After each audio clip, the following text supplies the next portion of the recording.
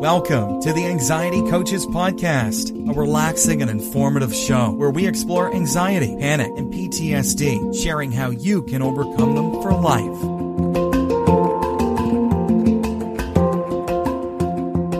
Aloha! Welcome back to the Anxiety Coaches Podcast. In today's episode, I'm talking about some tips for you, finishing up with our mindfulness little series here, tips to work with mindfulness challenges, because I know we've been talking about mindfulness and how good it is for you and some simple ways that you can do it, and I know that you are still probably coming up with some challenges. It's to be expected, so don't be hard on yourself. So it's not that we don't want to be mindful. It's often that we simply forget, or we could have an unconscious resistance. It doesn't matter. There's things that are happening. Either we forget, we have some internal unconscious resistance, but we can get around some of these challenges. We can make it so that this is easier for us to do. And so that's what I want to talk about today, getting past these mindfulness challenges, because I know that you understand how important this is for you and how simple it is, but simple does not mean that it's easy. So I have some ideas here for you to get past the challenges. So the first one is I want you to be practicing in your daily meditation. Be doing mindfulness in your meditation.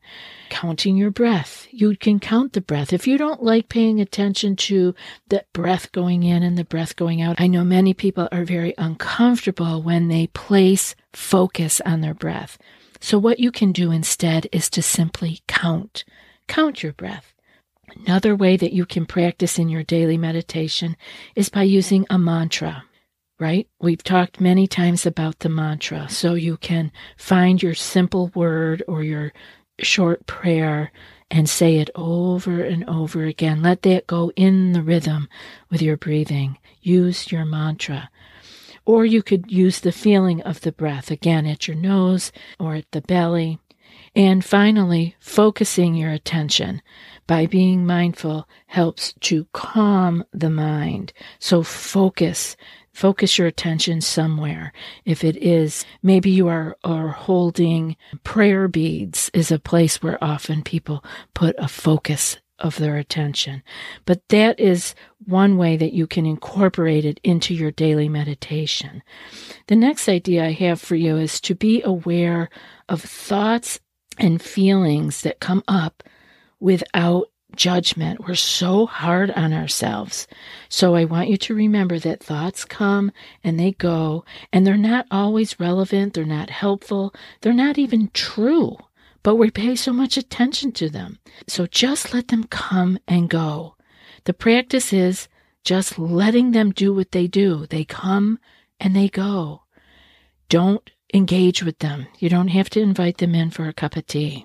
So those are some ideas how you can add it into your practice, because it's important that you have a place that you are doing this on purpose, right? But you can, of course, do it out in your whole daily life. But some of the challenges that come up around this is, first off, our desire. The first one is desire. We have a wish for things to be different, and we want them to be different right now. We want to feel better. We want to feel more peaceful. We want to feel happier. We want to get something taken care of or corrected or fixed, and we want to do that right now. This is desire pulling on us. It's something to be aware of. When you are aware of desire, and that will come about with your mindfulness because you're mindful of what's happening in you. So this is desire. This is a challenge. This is something that we have to get beyond, this desire. So how do we work with the desire? We would call that a challenge, or a hindrance would be a word that would be used in Buddhist terms. And so we'll talk about how to get beyond them after I've discussed all 5 of them here with you. The second one is aversion. So we can have desire for something to be different, or we could have aversion. And this is where we have ill will, or we have anger for what is, like what's happening in the present moment, what's right in front of us, where aversion is resistance. resistance to what is. It's resistance to the present moment experience. And resistance can also, it can take on that angry kind of look, but it can also look like boredom or fear or frozenness. That can be aversion. More often than not, aversion is present when we are being judgmental. And being judgmental of ourselves, of others, or of situations that we are being in. When we do not like it and we are down on it, judgmental, that's aversion. Have you tried OneSkin for your skincare routine yet? I love the simplicity of these products and the medical grade ingredients in them, not to mention how easily they fit into my skincare routine. The OS1 Face Moisturizer and OS1 Eye Cream make skin look visibly smoother and clearer and immediately feel softer and more hydrated. The secret is OneSkin's proprietary OS1 peptide. It's the first ingredient proven to switch off the aging cells that cause lines, wrinkles, and thinning skin, and several studies back it up. So if you're tired of cycling through ineffective skincare trends and overcomplicated routines, then I'm so excited to share with you OneSkin, just simple, scientifically validated solutions. OneSkin is the world's first longevity company. By focusing on the cellular aspects of aging, OneSkin keeps your skin looking and acting younger for longer. Get started today with 15% off using code ACP at oneskin.co. That's 15% off oneskin.co with code ACP. After your purchase, they'll ask you where you heard about them. Please support our show and tell them we sent you. Another thing that comes up often is what we call sleepiness. Some of us know this better than others. And this is that heavy feeling when you're sitting down to meditate or do something in your life that requires your concentration, that dull feeling. This is not the physical tired at the end of the day, but it's more of a resistance to something that is happening. It's like a diversion it could be diversion from something painful or frightening thoughts or sensations. You could get that sleepiness. And I used to see a lot of this when I worked in eating disorders, often in group sessions. And it wasn't that I was boring. It was that there would be people who were struggling their way of checking out would just be to fall asleep. They wouldn't even just have some sleepiness. They would downright fall asleep. And of course, this is all noted in our notes and discussed with the other therapists and the like, because it would end up being a thread that happened with this person. So this is their way of not dealing. This is their resistance to something that is happening to them. It was a diversion from painful or frightening thoughts or sensations. So you may see this in your own life, or you may see it with others in your life. The fourth one is restlessness. And now this is the flip side of sleepiness. You may know people like this too, or this may be you. It's often very familiar with people that can feel like a flurry of thoughts and feelings and sensations. Everything's happening all at once. And these thoughts and sensations are driving you to want more around this. And this is, you want more. You want more of it. You're never enough, never enough motion, never enough. Things aren't happening fast enough. You need more and more and more. And this is extremely distracting. So this distracts us from our life, this restlessness, this challenge of restlessness. And the fifth one is the challenge of doubt. This is another one that may be quite familiar. This is that inner voice that says, what am I doing this for? Is this meditation, this mindfulness, this practice of whatever it is? It's just not for me, right? There's doubt. What good is it for me to continue trying? This doesn't work. Doubt.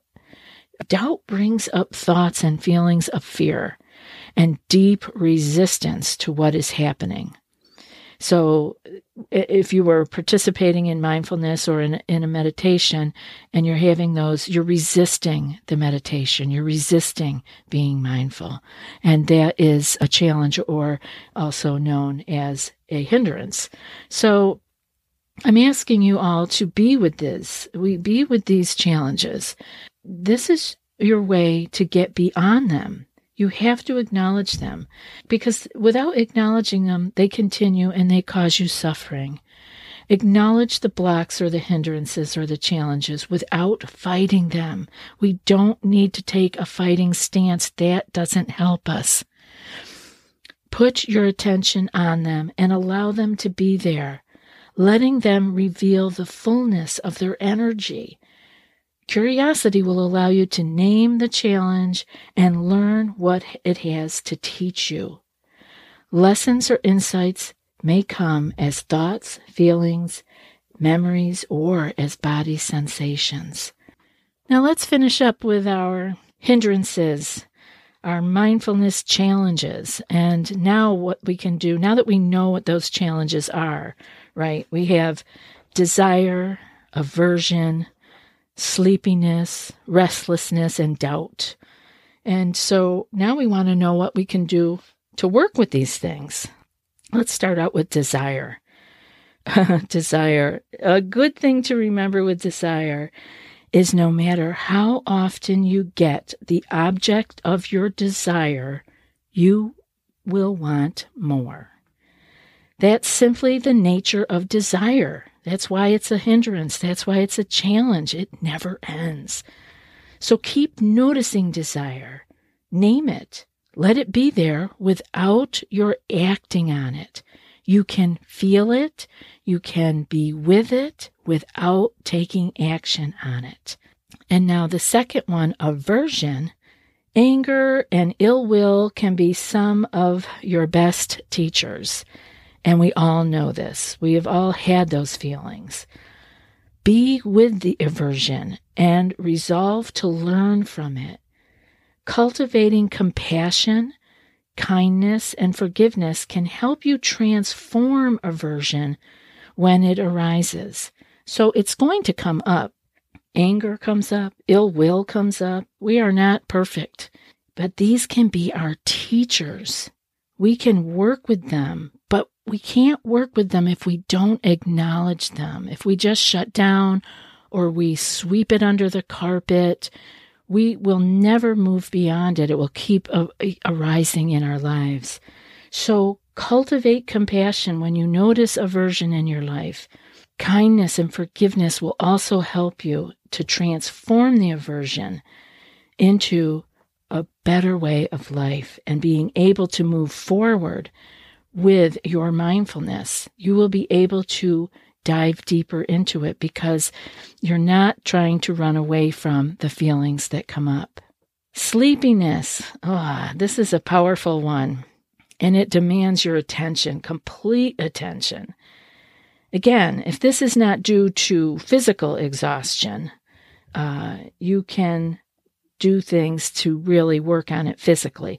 Now, physical exhaustion, this is why it's not recommended to meditate at the very end of your day. If the only time, though, that you can do your mindfulness practice is laying in your bed before you fall asleep, then do that. But I'm hoping over time you can carve out some time for yourself. And this is when sleepiness may come up. Like if you're meditating toward the end of the day, you may have physical sleepiness. That's different than the sleepiness of like you were fine 10 minutes ago, but now you sit down to do your mindfulness meditation and this overwhelming cloud of sleepiness comes over you. I know this personally, so please bear with me. Some of the things that we can do when it's not from physical exhaustion or right before we go to bed, some of the things that we should do earlier in the day then is to sit more erect. I mentioned this earlier.